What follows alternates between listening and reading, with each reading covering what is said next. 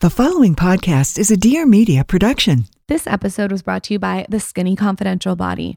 Boy, oh boy, does it feel good to say that. It's finally here. The app is launched. I launched an app with my trainer, Kim Kelly Fit. She's absolutely amazing. And basically, you get access to all of our tips at your fingertips. You're in quarantine. You need quick, efficient workouts. There is 3 different levels. There's easy, there's intermediate, there's beginner. It's so crystal clear, so easy to do. I've been doing it so much at home. I even did it while I was traveling this weekend.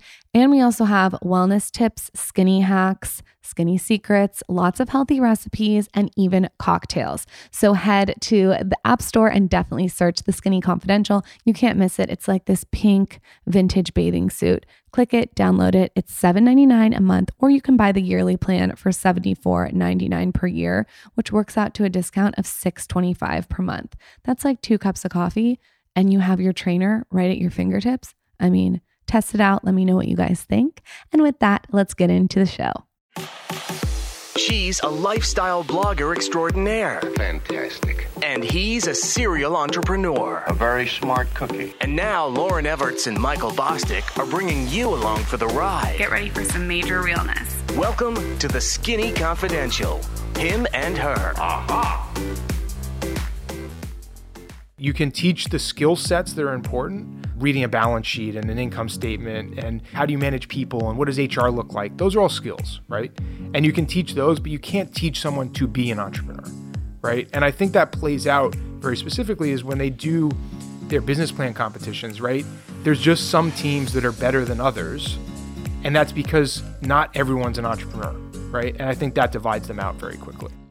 Happy Friday, everybody. Welcome back to the Skinny Confidential, Him and Her show. That clip was from our guest of the show today, American entrepreneur, speaker, and angel investor, David Hauser. On today's episode, we're covering a lot of ground, talking all about resources to raise capital for a business, what it means to be an entrepreneur, how to be effective throughout the day, and how to prioritize your health. For those of you that are new to the show, my name is Michael Bosstick. I'm an entrepreneur and brand builder, most recently the CEO of the Dear Media Podcast Network. My co-host today, pretty much every day, every day of my life. My wife, Lauren Everts. Can't get enough of me. I'm just over here drinking my matcha, which we'll get into in this episode. I really like this episode with David because we've never had someone really talk about angel investing. I think it's something that is not talked about enough, and like the behind the scenes isn't talked about enough. So to have him on the podcast and to be able to pick his brain was a real treat. Yeah, I mean, there's a lot of young people too, actually any people that are thinking about starting a business, and they think that, oh, if I don't go and raise a bunch of money and get an investor, that they can't do it. And I think this conversation with a prolific angel investor and entrepreneur kind of contradicts that. And so I think it also alleviates a lot of the stress that some of us may have in thinking about, oh, if I launch a business, I got to go and raise all this money. We really kind of break that myth down and talk about how to launch a business without a bunch of capital to begin with. And we talk about all the different, gives and takes when you are bringing on capital. So who is David Hauser? David Hauser is an American entrepreneur, speaker, and angel investor. He is best known for co-founding the Grasshopper Group, a virtual telephone service acquired by the Citrix Systems for $170 million in 2015. Hauser is a founding member of the National Entrepreneurs Day and has co-founded a number of tech companies, including Grasshopper, Chargeify, Spreadable, Pop Survey, Deck Foundry, and others.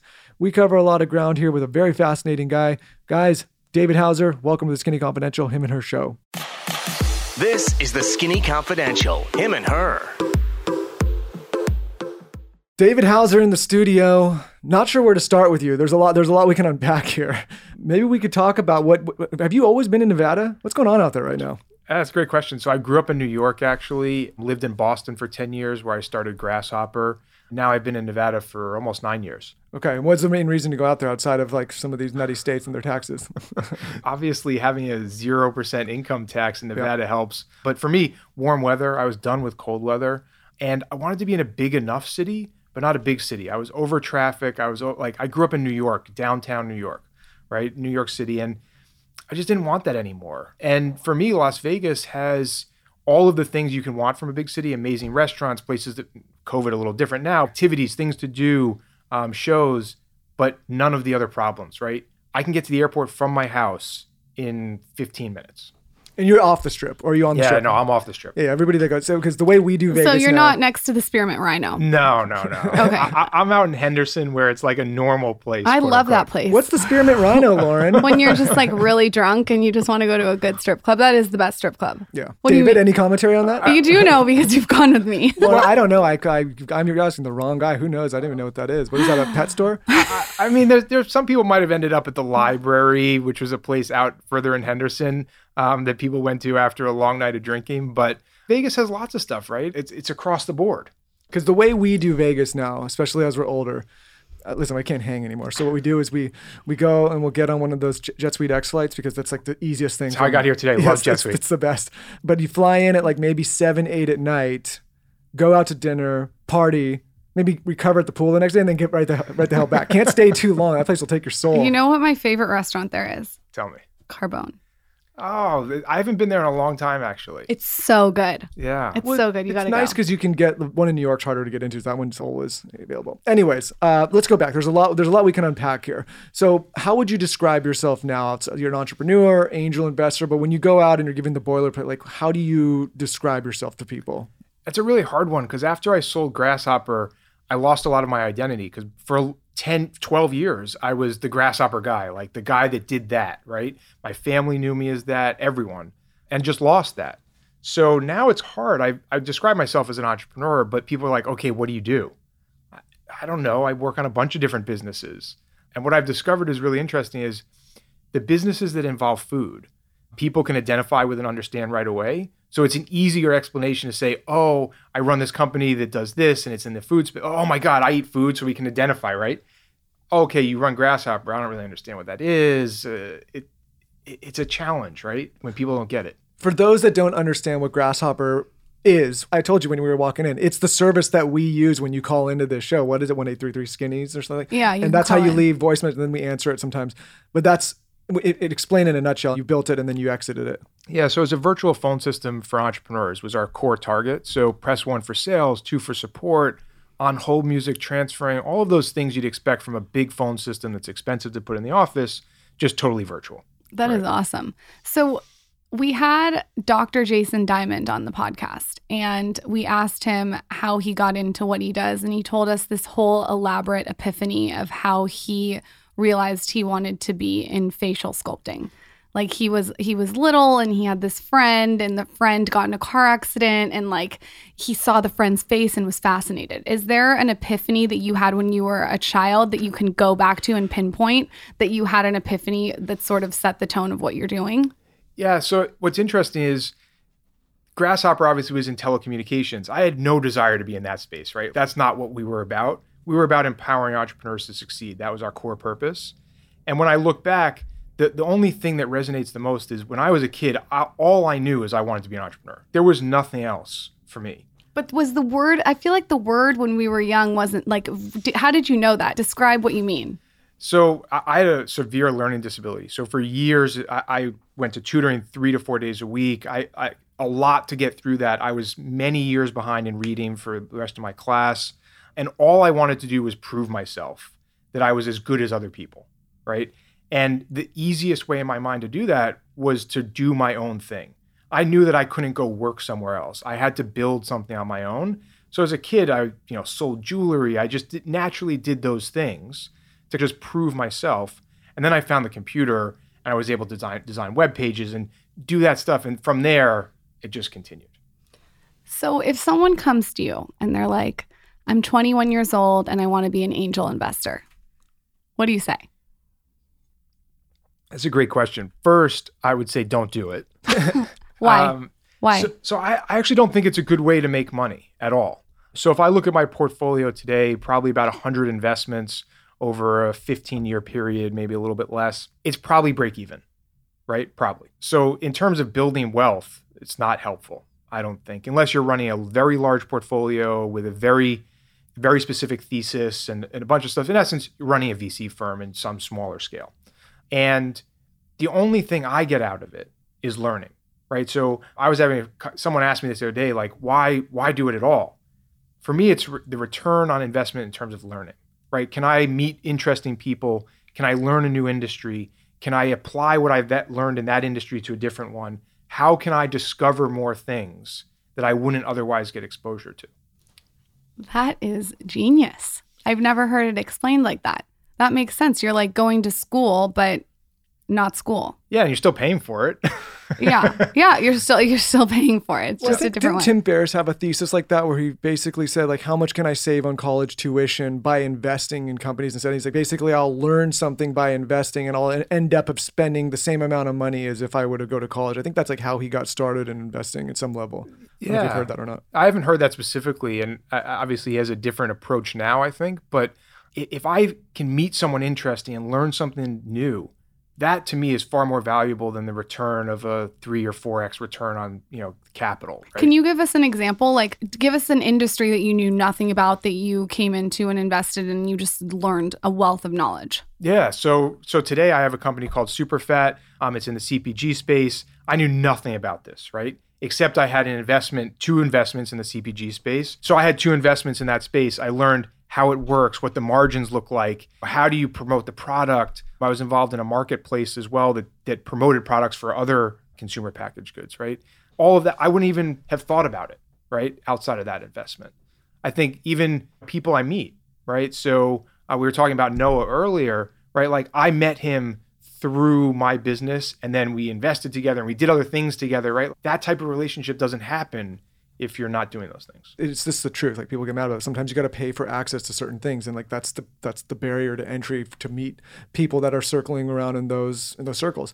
I wanted to go back a little bit because we have a lot of young people that listen to this show, and a lot of them, are aspiring business owners or they want to create their own. And I always talk about it on the show like one of 2 ways. Like one, it's about self-awareness and really figuring out like, are you really an entrepreneur? Or are you somebody that could really thrive working for an entrepreneur in an organization? And I think like one is not better than the other. I actually think the path of an entrepreneur is a lot lonelier and sometimes a little bit more miserable, and it has to be a true calling if you're actually going to go through a lot of the suffering that is going to take place with a path that's not always defined. So 1, maybe you could speak on that a little bit, and then 2, for young people that think they're an entrepreneur, maybe we can get into a little bit like what the first steps would be. And we can break it up. Yeah, so I think about that a lot as entrepreneurial spirit compared to being an entrepreneur, right? And I think you can have a deep entrepreneurial spirit and identify with that. And that's the type of person that should work in an entrepreneurial organization, right? They need some guidance, they need some structure, but they have that spirit, right? Compared to the person who wants to be the entrepreneur. And I went to Babson College, and so I have a conflict here in that it's an entrepreneurial school. They teach entrepreneurship, but I actually don't think you can teach entrepreneurship. I agree. Right? You can teach the skill sets that are important, reading a balance sheet and an income statement, and how do you manage people, and what does HR look like? Those are all skills, right?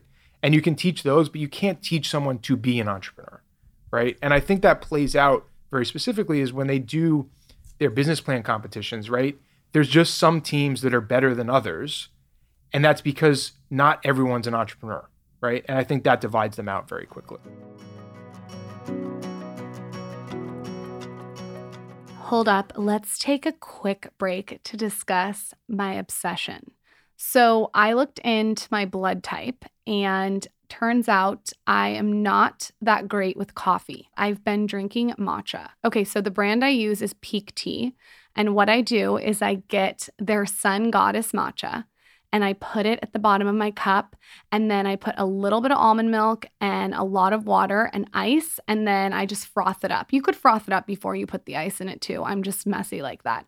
But the point is, this matcha is the best. It gives you an energized zen, if you know what I mean. So you're energized, but you're also zen and you're not jittery like you are on coffee. No surprise, I've been feeling a lot better since cutting out coffee. And I do have a cup once in a while. Sometimes I'll have one a day. Sometimes I'll have one a week. It just depends. But what I like about matcha is there's so many benefits. So Peak Tea's Sun Goddess Matcha has gut support, healthy digestion. So this tea contains polyphenols, which helps support the growth of beneficial gut bacteria necessary for healthy digestion. This is huge. I'm all about the gut. It also provides, like I said, a calm energy. Their tea has amino acids in it, which is known to promote calm. Michael needs this, and helps elevate your mood. And then also matcha is known to support healthy weight management. And then lastly, it supports a healthy immune system. So you can't go wrong with this. You should also know that their Sun Goddess matcha is quadruple toxin screened for heavy metals, pesticides, toxic mold, and radioactive isotypes. Peak Tea never offers discounts, but they're doing it just for Skinny Confidential, him and her listeners. Go to peaktea.com and use code SKINNY for 5% off your first order. That's peaktea.com and use code SKINNY for 5% off your first order. Get the Sun Goddess matcha. I'm telling you, replace 1 cup of coffee with it. Try it. You will feel so good. That's PIQUETEA.com, code SKINNY. So what do you think the core traits of an entrepreneur are if you were to dumb it down? For maybe someone's sitting there and they're like, I wonder if I am an entrepreneur, if I'm not. And like maybe they have the spirit and maybe they're not, or maybe they actually are an entrepreneur. I try to like maybe help young people figure out the direction in life and like really become self-aware to understand like, hey, like what they actually are. Because it took me a very long time to figure out what I want to do, but I always knew that I wanted to do my own thing. Yeah. So I think the first is someone who can take on a lot of risk, but also understands how to calibrate risk, right? Because being an entrepreneur doesn't mean just doing risky things. It means understanding the risk reward and making decision after decision that takes on a certain amount of reasonable risk again and again for the reward you want in return, right? And then to me, it's just a lot about how you feel. Like it is a hard journey, right? Like today we see all sorts of great successes and we see on the media and we've created this founder culture, a lot of people call it, where it's great to be a founder and entrepreneur. Yeah, it is works. Great, but we only see the successes. Right? We don't see the failures. And it's a hard, hard journey. I also think and Michael said this to me the other night, I was like complaining about something and he goes, you signed up for an isolating journey. And that really resonated when you said that to me the other night. It can be really isolating. It's to just call one of your family members and vent about something and maybe they're not an entrepreneur. There's a disconnect. Yeah.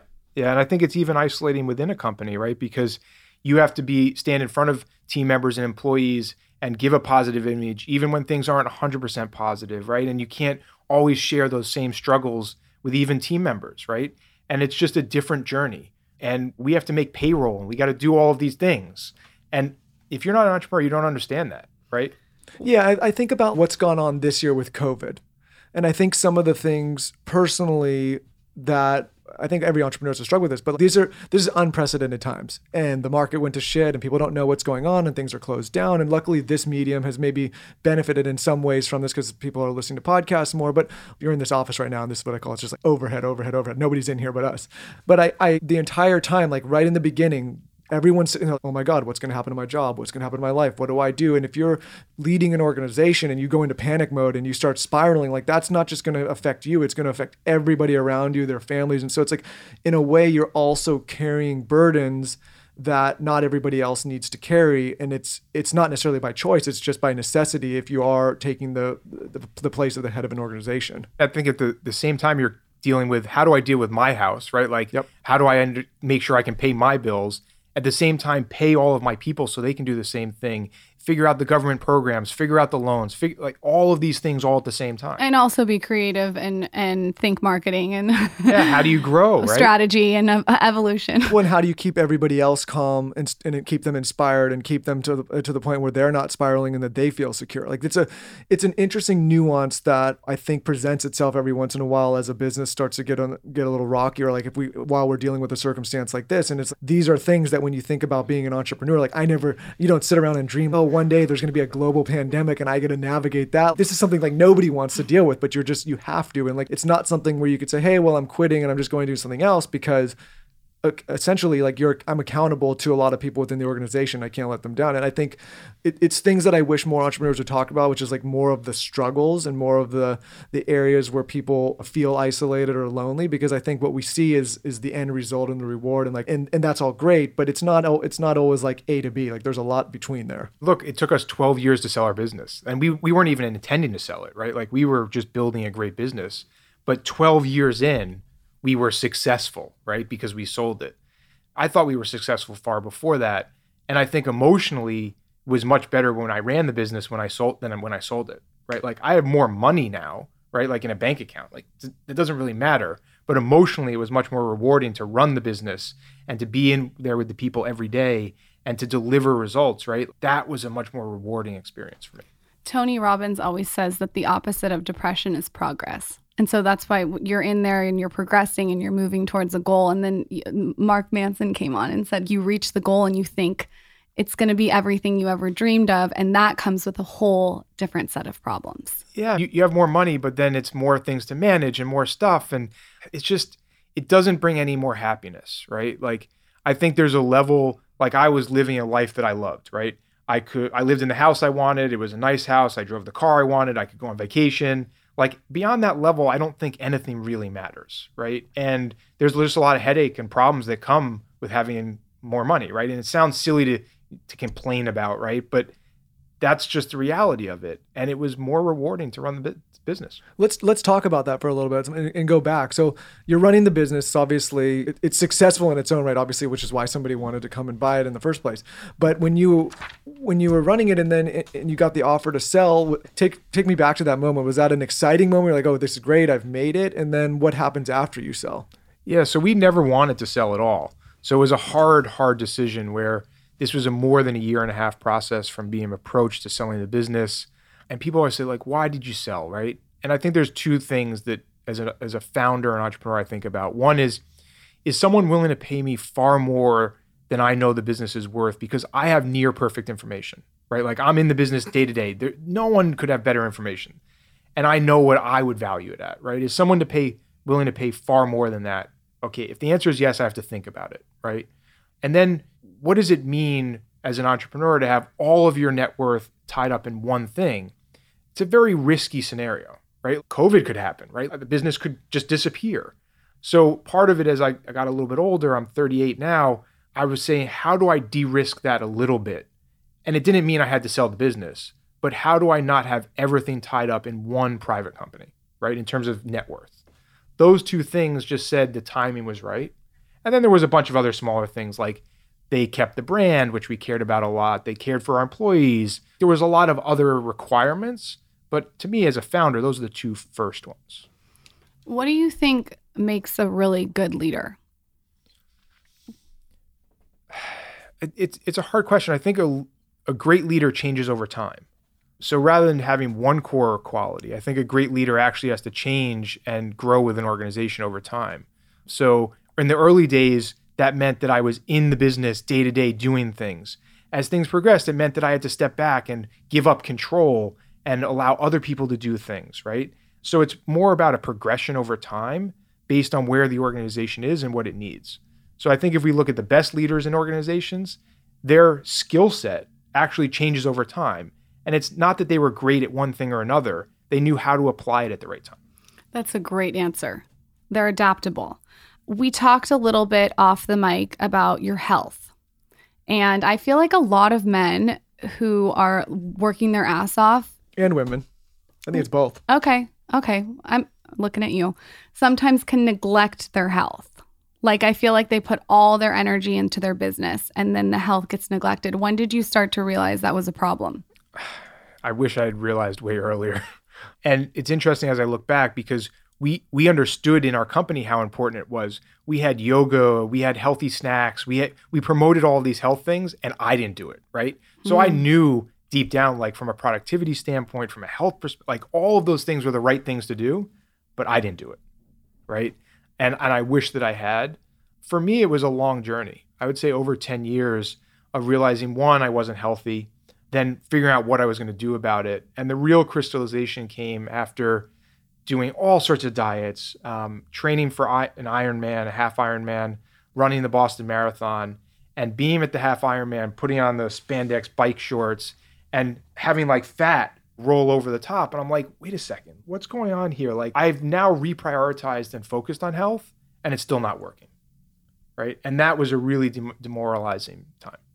So what did you do from there? I really stepped back and said, I want to change everything. Stop listening to what other people have to say and find what really works for me.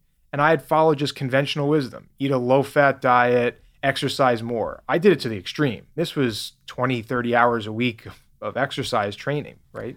So I couldn't do more. And it wasn't working for me. Were you just exhausting your cortisol? I was exhausting everything. I was overeating to keep up energy. I was doing all sorts of bad things. But again, I was just saying, well, it's low fat, so it must be okay, right? Like, it's no problem, just eat more. And that clearly was not working at that point. We look good now. So what do you think was the shift? What started working? The biggest shift for me was diet. And I said, I just want to test the most extreme, right? I've done what I've quote unquote supposed to do. Like, how do I find the most extreme? So I did a vegan diet for 6 or 8 months. I did a ketogenic diet. I did a carnivore diet. Like, I wanted the farthest extremes, right? Cut out everything. Eat only broccoli. Like, I don't care what it is. I wanted to figure out, like, how far could I go and figure out if something worked. And it was an interesting journey because I lost weight eating vegan. I felt like crap. And for me, I've actually discovered what diet works for me. And it's definitely a high-fat, ketogenic-like diet, but a lot more vegetables than typical, probably a lot more carbs than you would see in a normal ketogenic diet, but all coming from whole vegetables. Okay. And so, but you do incorporate meat now to the diet, or? Yeah, 100%. Okay. Yeah. A pure vegan diet just didn't work for me after a few months, but I did it for 8 months. Well, I think it's good that you say for me, because like we interview all walks of life, all sorts of diets I've talked on here. And I think this is where people get in trouble is it has to be a vegan diet or a keto diet or a paleo, whatever it is. But I think you really need to figure out the specific diet that works for your genetic makeup. Because like just blanketly applying like, hey, this diet to each individual, it doesn't work in my opinion. And, I'm no health expert, but after interviewing so many people, the people that we've found to be in the best physical condition are the ones that have identified a diet that's worked for them. And I think the data plays that out really well, right? If we look at the data, the reason that it's so confusing nutrition is we see, in Greece they eat this way, and in Asia they eat this way, and it's both very different. And there are sets of people that are very healthy, right? It's because we are made up differently, and we need to discover how we feel the best and how we operate the best and the foods that we should eat. Although I think now blanketly there's probably some statements we can make. Don't eat processed sugar and processed food. That I think is pretty generally accepted in the health space. Don't drink a 12-pack of Diet Coke, like all those things. Yeah, that's not helping. People come to this show and they're like, well, you introduced me to this person, you introduced me to that person, and they told me to eat this way. And I always, like Lauren and I both, you got to do your own research to figure out what works. Like we want to present all walks of life and all different types of people, but then the listeners or all of us individually have to go and do our own research on what diet actually works for me individually with my genetic makeup. And I think figuring that out is going to your doctor, getting your hormones measured, like all of these things that you can do to figure out what works and what doesn't. And so, and I think people need to understand like that's a better approach than just taking a blanket statement and saying like, hey, I'm going to just do that thing for myself and that's going to work. Or just pulling little tips from everyone, tiny little tips, and then applying the little tips. Like it doesn't need to be the whole shebang. You don't need to do exactly what someone's doing. Like for me, if I don't eat red meat, yep, it's okay, like for a while, but if I don't eat it for a very long period of time, like my body legitimately craves it. It has to be good quality meat, but I can tell like it says like, hey, you're missing this, you need to go get this resource. And it's weird. Some other people can go without meat and never feel the effect, but for me, like personally, like my body does better with some red meat. Oh boy, am I excited to tell you about Jenny Kane. So basically, Jenny Kane believes in finding your version of the daily uniform. They have elevated pieces that make getting dressed the simplest part of your routine. We are working from home right now. We want to look cute, but we want to be comfortable. So what I bought off their site, just because we are quarantined and I want to be comfortable, but I also want to look cute, is this huge oversized cardigan. You could get it in a small, but I got it in a large because I like a really big cardigan with a tight pant. It's like very, very soft material, big buttons, black, goes with anything. You could wear like a white collared shirt under it. You could wear a tank. You could wear a bra. It's so fun. I've been wearing it nonstop. I also got this candle, and it's like this earthy candle. I'm really into earth tones right now because I feel like we're inside so much. So I have this fountain that's earth tone, and now I have my candle to match it. You can get both of these things that I bought on their site. They have all kinds of curated staples inspired by nature. It's very effortless aesthetic of California living. Some of their other signature pieces that people are loving are their mules. They come in leather, suede, and shearling. They also have, like I said, super cozy sweaters that you can wear year round. This sweater that I bought, it's like I said, a button-up cardigan. I will wear it like forever. It's so cute and so classic. Make getting dressed the easiest part of your routine at jennykane.com and get 20% off your first order when you use code SKINNY at checkout. That's JENNIKAYNE.com, promo code SKINNY. Check out that black cardigan that I got. It is so good, and definitely get the earthy candle.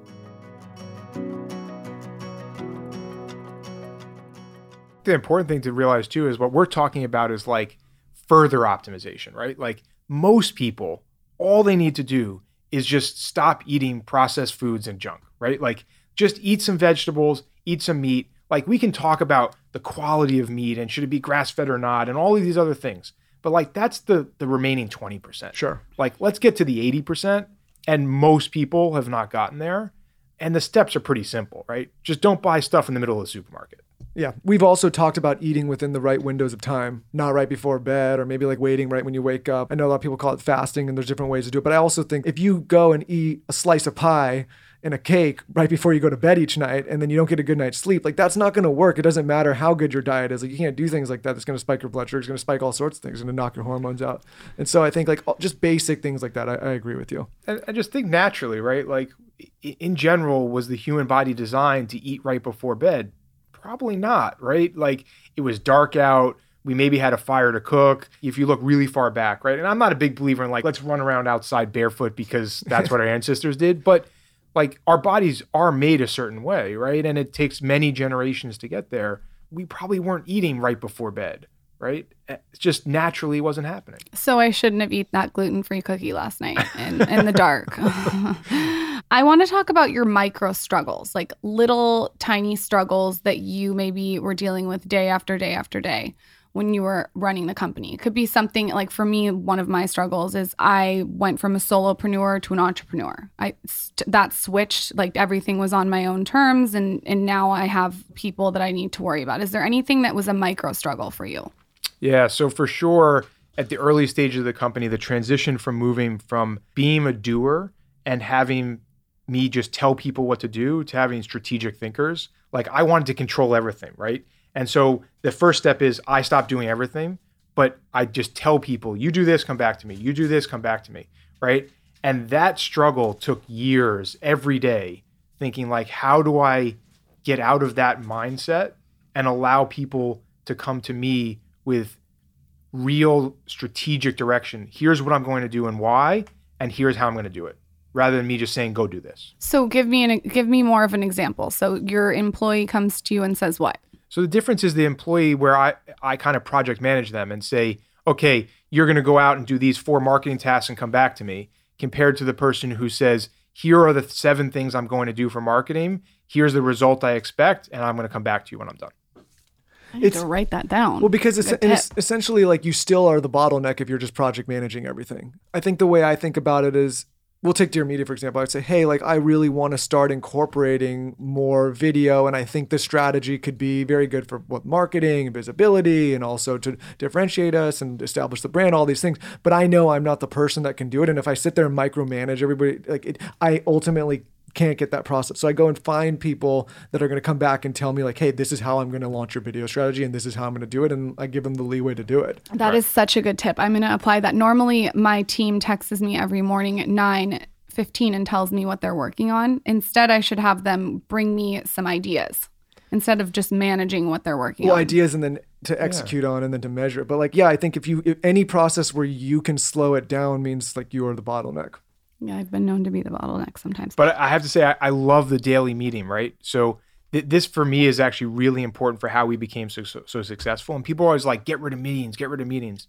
For us, every company I'm involved in has a daily meeting for everyone. And it might be split up into different groups or whatever, but a daily meeting between 5 and 7 minutes long, that's exactly what you just said, which is, what am I working on? What have I accomplished? Where am I stuck? Right? And it's not about necessarily managing the tasks, but it's about everyone being accountable and sharing, and then figuring out, not on that call, but where people are stuck. Because our job as managers and leaders is to get people unstuck. I want to go further back. And this may be hard. I mean, you've drummed up so many businesses or invested in so many different things, but there's a lot of young people, like I said, listening, and they may have an idea for a business. And they're saying like, how do I get started? What's the first thing? Lauren and I have answered that in our own way enough times so we can just skip over our opinion. But if you're talking to a young person and you're trying to coach them on how to get a business off the ground, and let's just use the framework of this is an entrepreneur you're talking to, what are the first few things you tell them?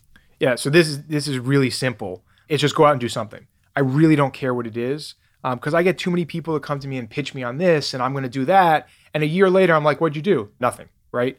So honestly, just do something, because every step forward is something you learn. Is it the right customer? Will they pay for it? Do I have the right product or not? Can I make it? All of these questions we can talk about, and we can give you frameworks and say, think about this, think about that. Or you could just go do it, right? Well, can I make the product? I don't know, right? Try making it, right? So to me, it's all just do something every step forward again and again, and forget all of the other stuff. Don't listen to the do these 4 business plan steps, do this, do that. All that's a waste of time. What do you think young people focus, or any entrepreneur focus on in the beginning that's a waste of time? I mean, there's a lot of things, but like if you were to like some things that you catch young people thinking about all the time, like, hey, you don't need to worry about that right now. Like stop at that. I think the first one is too much planning, right? So like a financial model and like, yeah, I want to know the business metrics. Will this work from a model perspective? Do I care what revenue is at in year 2 or 3? No. Like that's just a waste of time and effort. You're just guessing, right? And so I think too much planning, and then people get stuck in that planning, right? Well, a year ago, I decided I was going to do this. Okay, sure. You also didn't have any information you have today. So does it matter? So planning. And then I think the other one is probably just listening to too many people. Just like your diet thing. It's the same. It's just it is. Too much content. And just, you have to have some conviction, right? As an entrepreneur. And that's why I hate this word pivot that everyone uses, right? Oh, I pivoted my business. No, just have some conviction and stick with something. Like that, to me, that's the same as starting out, right? Like you just can't listen to all the advice. Pick something that you love, do it, and be convicted in what you're doing. I think that's one thing that VCs and money guys, maybe you excluded, have where they've done a disservice to entrepreneurs is we can talk about this in a second, but you started getting in this VC model and go to venture scale businesses, and like their model, like you say, I mean, is we're going to invest in a few things. Some are going to lose a lot of money. Some will break even. And like, we're going to have 1 or 2 unicorns, and that's going to support the whole portfolio. But what it does is if you're an entrepreneur and you take that type of money, you get put in this short window of time, 2, 3, 4 years. And like, you got to build this massive business and then exit it. And I think that's where we're getting to a space where people lose conviction because they get scared. Like, wait, if I don't hit that venture scale to go and sell this thing for $100 million or a 10X, it's really easy to get away from your conviction, say, I got to go. Because at that point, you're not really following your model, you're following the money guy's model. And I think maybe you could talk about that a little bit and we can get into investing stuff. Yeah, I think we've also failed entrepreneurs in that way because we've set up this dynamic where they have no portfolio, but the VC or the money person does have a portfolio. So you're just like a number, you're a line item on a sheet. I have 1 chance. The VC has 20 chances, right? And he or she only needs to hit 1, right? And so without that portfolio approach, we've created this culture where you have to shoot for all the way up here. There's no middle ground or death, right? Like those are the options when you take money. And I think it's just a bad dynamic that we've created. And it sets up a lot of companies for failure because you don't have to get to venture scale. That's just not what has to happen for every business, but it's the ones we hear about. Yep. You could just have a really cash flow positive business with low overhead and good margins and like control and live an amazing life. There's many millionaires that have done exactly that we never hear about. Right? And you have autonomy. Yeah. What do you look for in a deck, and what do you look for in someone when you're investing in them? That's a great question. So I see a lot of pitch decks, a lot. And I could probably rate them and figure out which is better, but I honestly don't care about that anymore. I care about the core metrics, right? So what does the revenue look like? What does profitability look like? How far are they from profitability? I only invest in companies today that are doing $1 million a year in revenue and are profitable or near break-even profitable. Like so you don't invest in the idea to start. You invest when they're already making money. Yeah. Okay, so that's one of the requirements. What about the person that you're investing in? Do they need to be something like, do you look for charisma? Do you look for intelligence? I think the core that I look for is really, are they a hustler, right? Are they willing to go out and do the hard work? Because I think that's the difference between success and not, right? Did they go to this school or not? I don't think it matters. Are they willing to do the hard work every day? And are they willing to do it fast? Because I think that in the stage of 0 to 1 million, it's about speed. 1 million to 10 million, it's about speed combined with process, right? Past 10 million is a whole different story. And I'm trying to think what else I would look for. I know other requirements I have after I've made the decision I'm interested. Like they have to read one of these 2 books about process and daily meetings and things like that. Which books?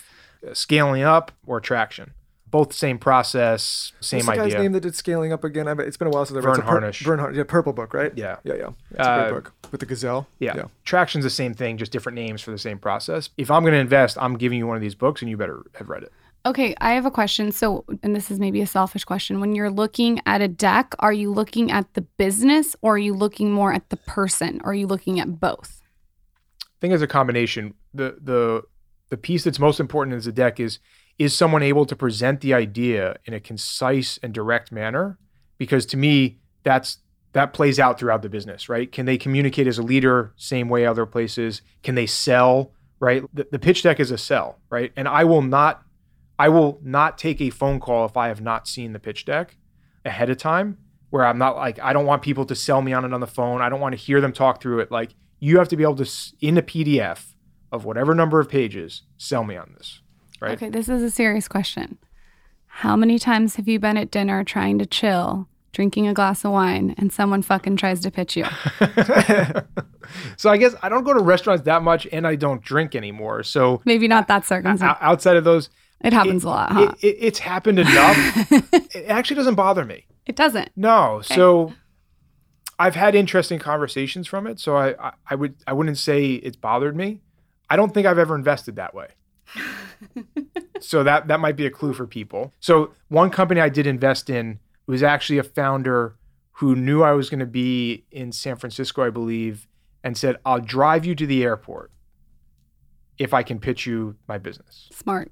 And I said, okay. First of all, I love the concept. He knew I was there, so he had some information. It's convenient, right? Like, I need a ride anyway to the airport.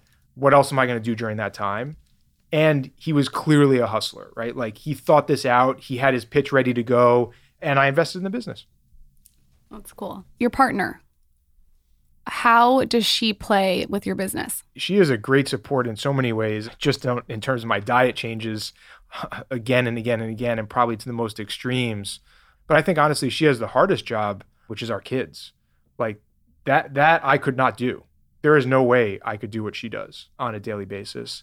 The support, and I think ultimately she just understands as an entrepreneur, there's a lot of ups and downs, right? And she is willing to accept that in probably a way that most people shouldn't. Like, if it's my emotions going up and down, if it's financial success going up or down, like all of those things, and being accepting of it and understanding of it, I think is the most important for any partner. If someone is listening to this podcast and wants to pitch you or an angel, what's the most effective way to do it besides the airport? Is it to email? Is it like, what is a way that's unique that you've seen? And maybe we could also touch on a little bit on raising capital, because I think also we've gotten to this culture where it's like raise all this capital. We've made some announcements here, but like I said, this is the first business I actually brought on outside capital for.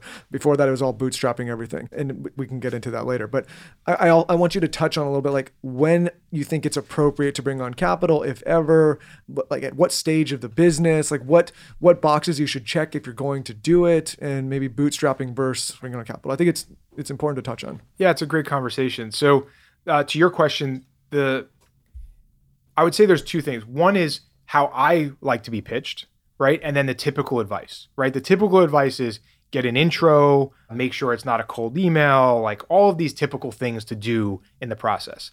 I actually don't like any of that. I find intros to be annoying as hell, right? Like, it's kind of silly, but I would prefer a well-written cold email that lays this out for me very clearly. David, this is why you'd be the best investor for this. Past experience, whatever. Here's why the business is successful today. 1 or 2, 3 bullet points at the most. Here's the pitch deck, right? No, can we get on a phone call? No. Like, just lay it out really, really simply. That's what works the best for me. I think that is atypical, but it works. Because people always feel like they have to go above and beyond. I say this too, like in an email, it should be so concise. What's the point? You're taking someone's time. That's what it seems to me that you're really about. Like, even when a guy is taking you to the airport, that helped you with your time. Yeah. So it sounds like the time thing is important. Yeah, and also I want to filter stuff. So I want to get it via email first, because my filter is always, can I cover this on an email before a phone call? Because I can do 10 times more emails in the same period of time that I do one phone call, right? So how can I be most efficient?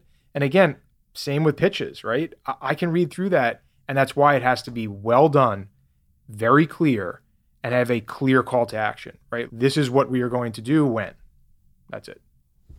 Can you speak to Michael's point about raising capital and why? Well, I think, I want to talk about this. I think a lot of young entrepreneurs, they see all the headlines of this person raised this and this person raised that. And they think, I can't do a business unless I raise all this capital. And like my first 10 years of my career, like I said, I never raised a single dollar of outside capital. It was the first time.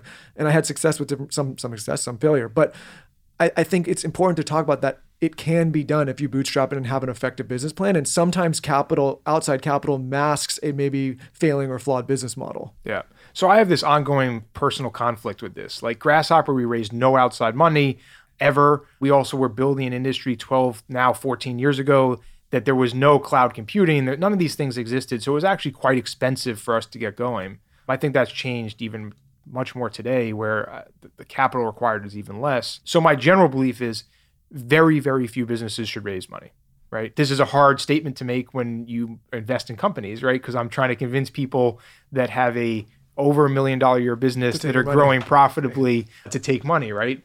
So there has to be another value add there. But I think most businesses today just don't need to raise money, especially at the early stage. So I think the important thing to think about as a founder is optionality, right?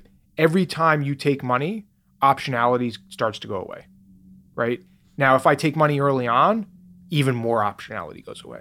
The ultimate scenario is I am able to build a business up to a certain scale and then take money. Now I have unlimited options, right? It could be a sale of the business. It could be an IPO. It could be running it profitably forever. There's lots of options at that stage compared to early on. Okay, so you get more autonomy and more control. Yeah. I don't think people realize like how much control they give up if they bring on too much capital early. Yeah, and I'll give you a great example of Grasshopper, right? Without having any money, we were able to build profitably again and again and again, year over year. But the most important decision we made was not to go into the voice over IP industry, which I believed very quickly was becoming a commodity. However, VCs, competitors in our space that had VC money did that, right? They had more top line revenue, negative profit. Ultimately, for those founders, one of the companies went public.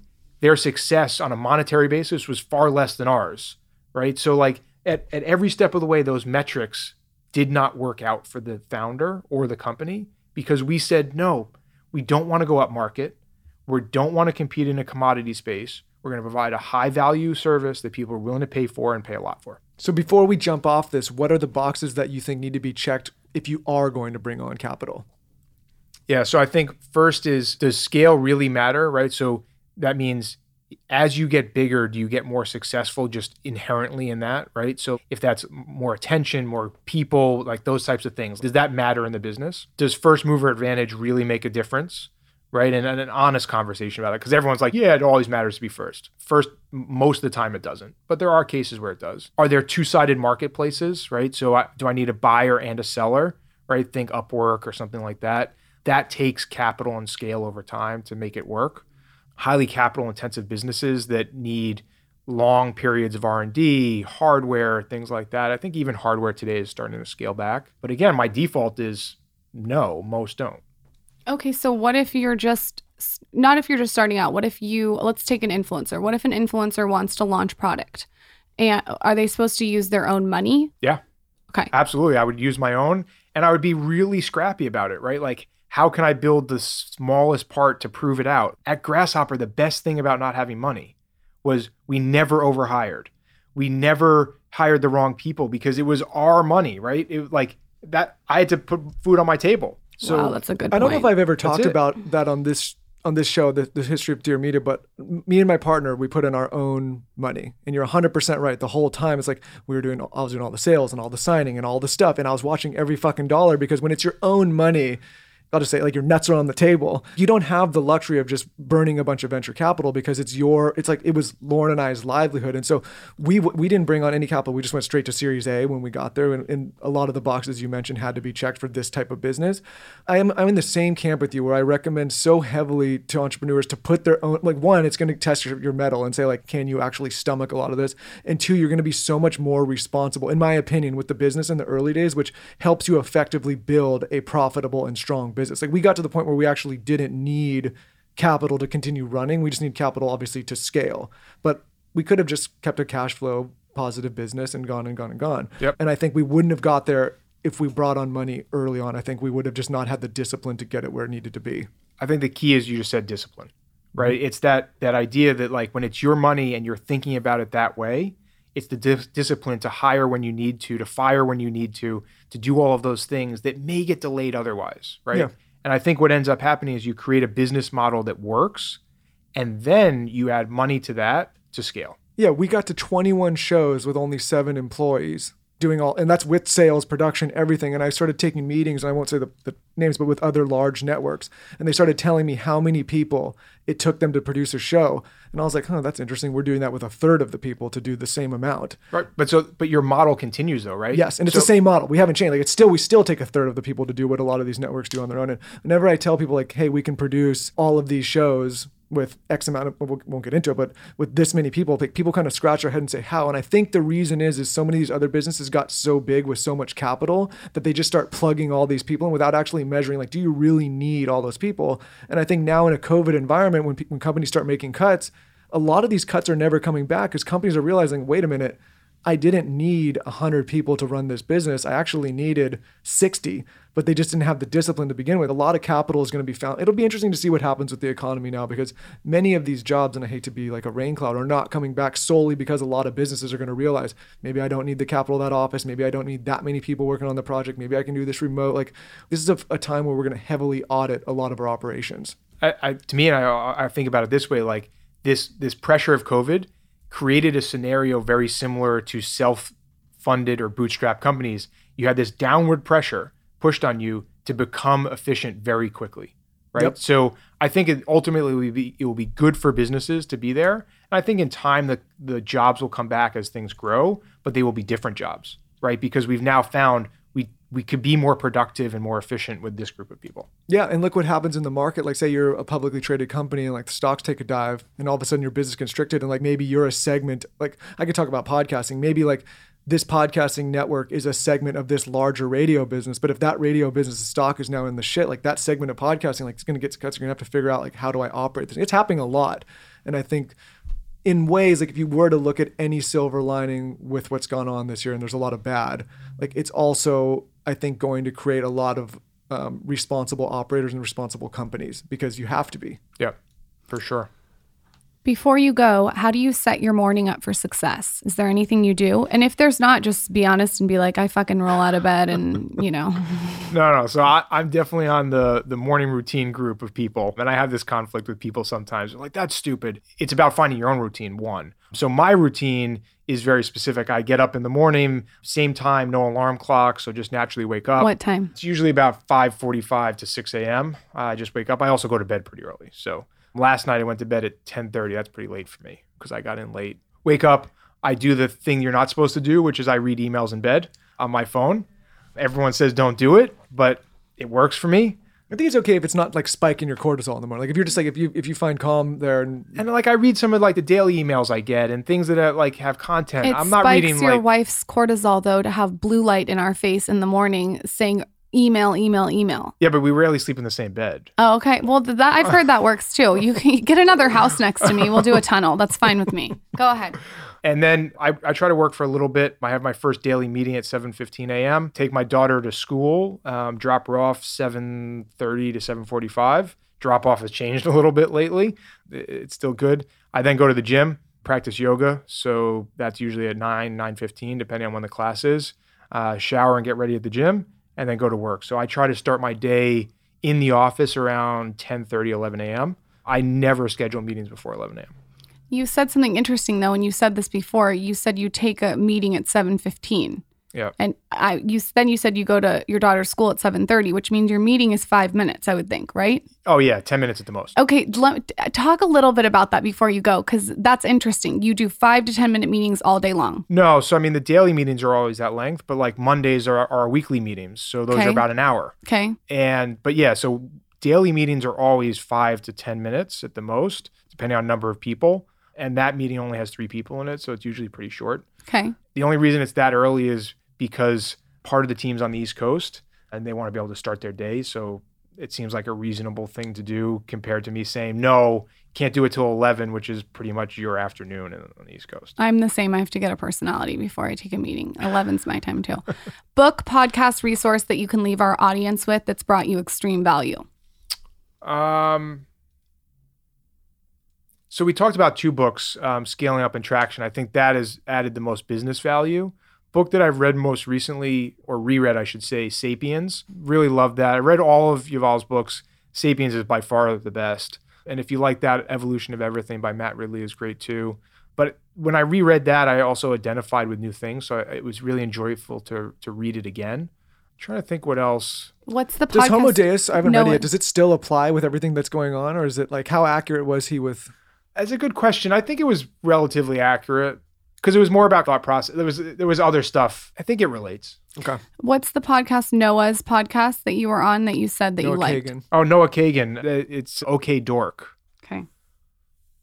I'm going to listen to that. Yeah, I really loved that. Did a great interview with him. Probably see him, what's today, Tuesday? I'll see him tomorrow in Vegas. Cool. And maybe you guys should go to the Spearmint right now. Go to Carbone. Then the Spearmint. I think we're meeting for at the library. Tea or something in the afternoon after yoga. But So what's the Spearmint Rhino again? A pet store? Line? Yeah, pet store. Where can everyone find you? Pimp yourself out. DavidHauser.com. I have a weekly email that I do send out every week. And now I want to touch on that. Years. What's in, like, so you're finding a lot of enjoyment in that. What's in the newsletter? Yeah, so it's usually about 3 topics that I'm thinking about, usually links to other things with my opinion or thoughts on it, things I'm watching, doing, reading, testing, whatever it is. And I found the most enjoyment from it in creating content to share has just made me a better person. And I always felt challenged doing blog content. It seemed like such a chore. I could never get into it. Like I'd do it for a month or 2 months, or at one point I probably did it for about a year. And it just, every day I'm like, oh man, I got to do this again. The email has just brought me a lot of joy in doing it. And in sharing just made me better. And do you feel the people that are on a newsletter compared to a blog or a little, like those people that are subscribed to the newsletter, like they're really there for you? Like in blog, you can stumble into people's blogs. I feel like the engagement of a newsletter, similar to a podcast, is those people are there because they want to hear what you have to say. And it's also a more open conversation, right? Like someone can hit reply right away and we get into deep conversations about, I disagree with this, or I agree with that, or hey, have you thought about this? Have you watched that? Those types of conversations have been far more valuable than a comment on a blog. I think I'd like doing a newsletter because I like. It's a good idea. Because the thing, I agree. I tried to do this blog I was going to do at one point, but I'm like, I don't have time for this. And it felt like a chore. And it felt like, to me, I was a really bad student. And it felt like homework. It felt like, oh my God, I got to write another essay for the teacher. And I hate doing it. But the newsletter, like you can just go on a tangent, talk about anything you want and build that little community. I try to keep it short too, because like the content I like to consume is relatively short. So 3 bullet points, you should be able to read my email in a few minutes. I'm going to subscribe to it. Okay, I can't help it. I have to give you this idea. Yeah. So Ryan Holiday does a newsletter too, just like you. I get it. Okay, I love him. Yeah. I'm gonna subscribe to your newsletter too. I think I'm gonna love it.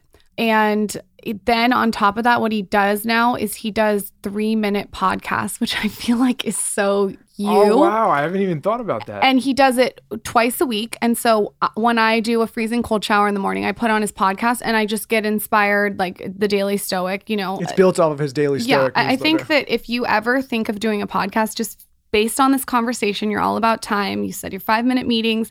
You should do 5-minute little podcast segments. I love that. I didn't even think about that. I think that's another thing people don't think about in podcasting is they think they got to be like the next version of this or like a Joe Rogan or a Tim Ferriss. And it's a lot of work, obviously. Like it's a whole thing. But if more people could just jump in and say, hey, there's going to be a 5-minute bite of what I'm thinking this week or this day. It's an easy medium to get into. I think it gets over that fear of, oh my God, how do I do this for an hour? Yep. How do I do this 5 times a week? Like all of those things. To me, it's the same as a blog, right? Oh, I just don't want to do that again, right? I write the newsletter and it's, oh, that was fun.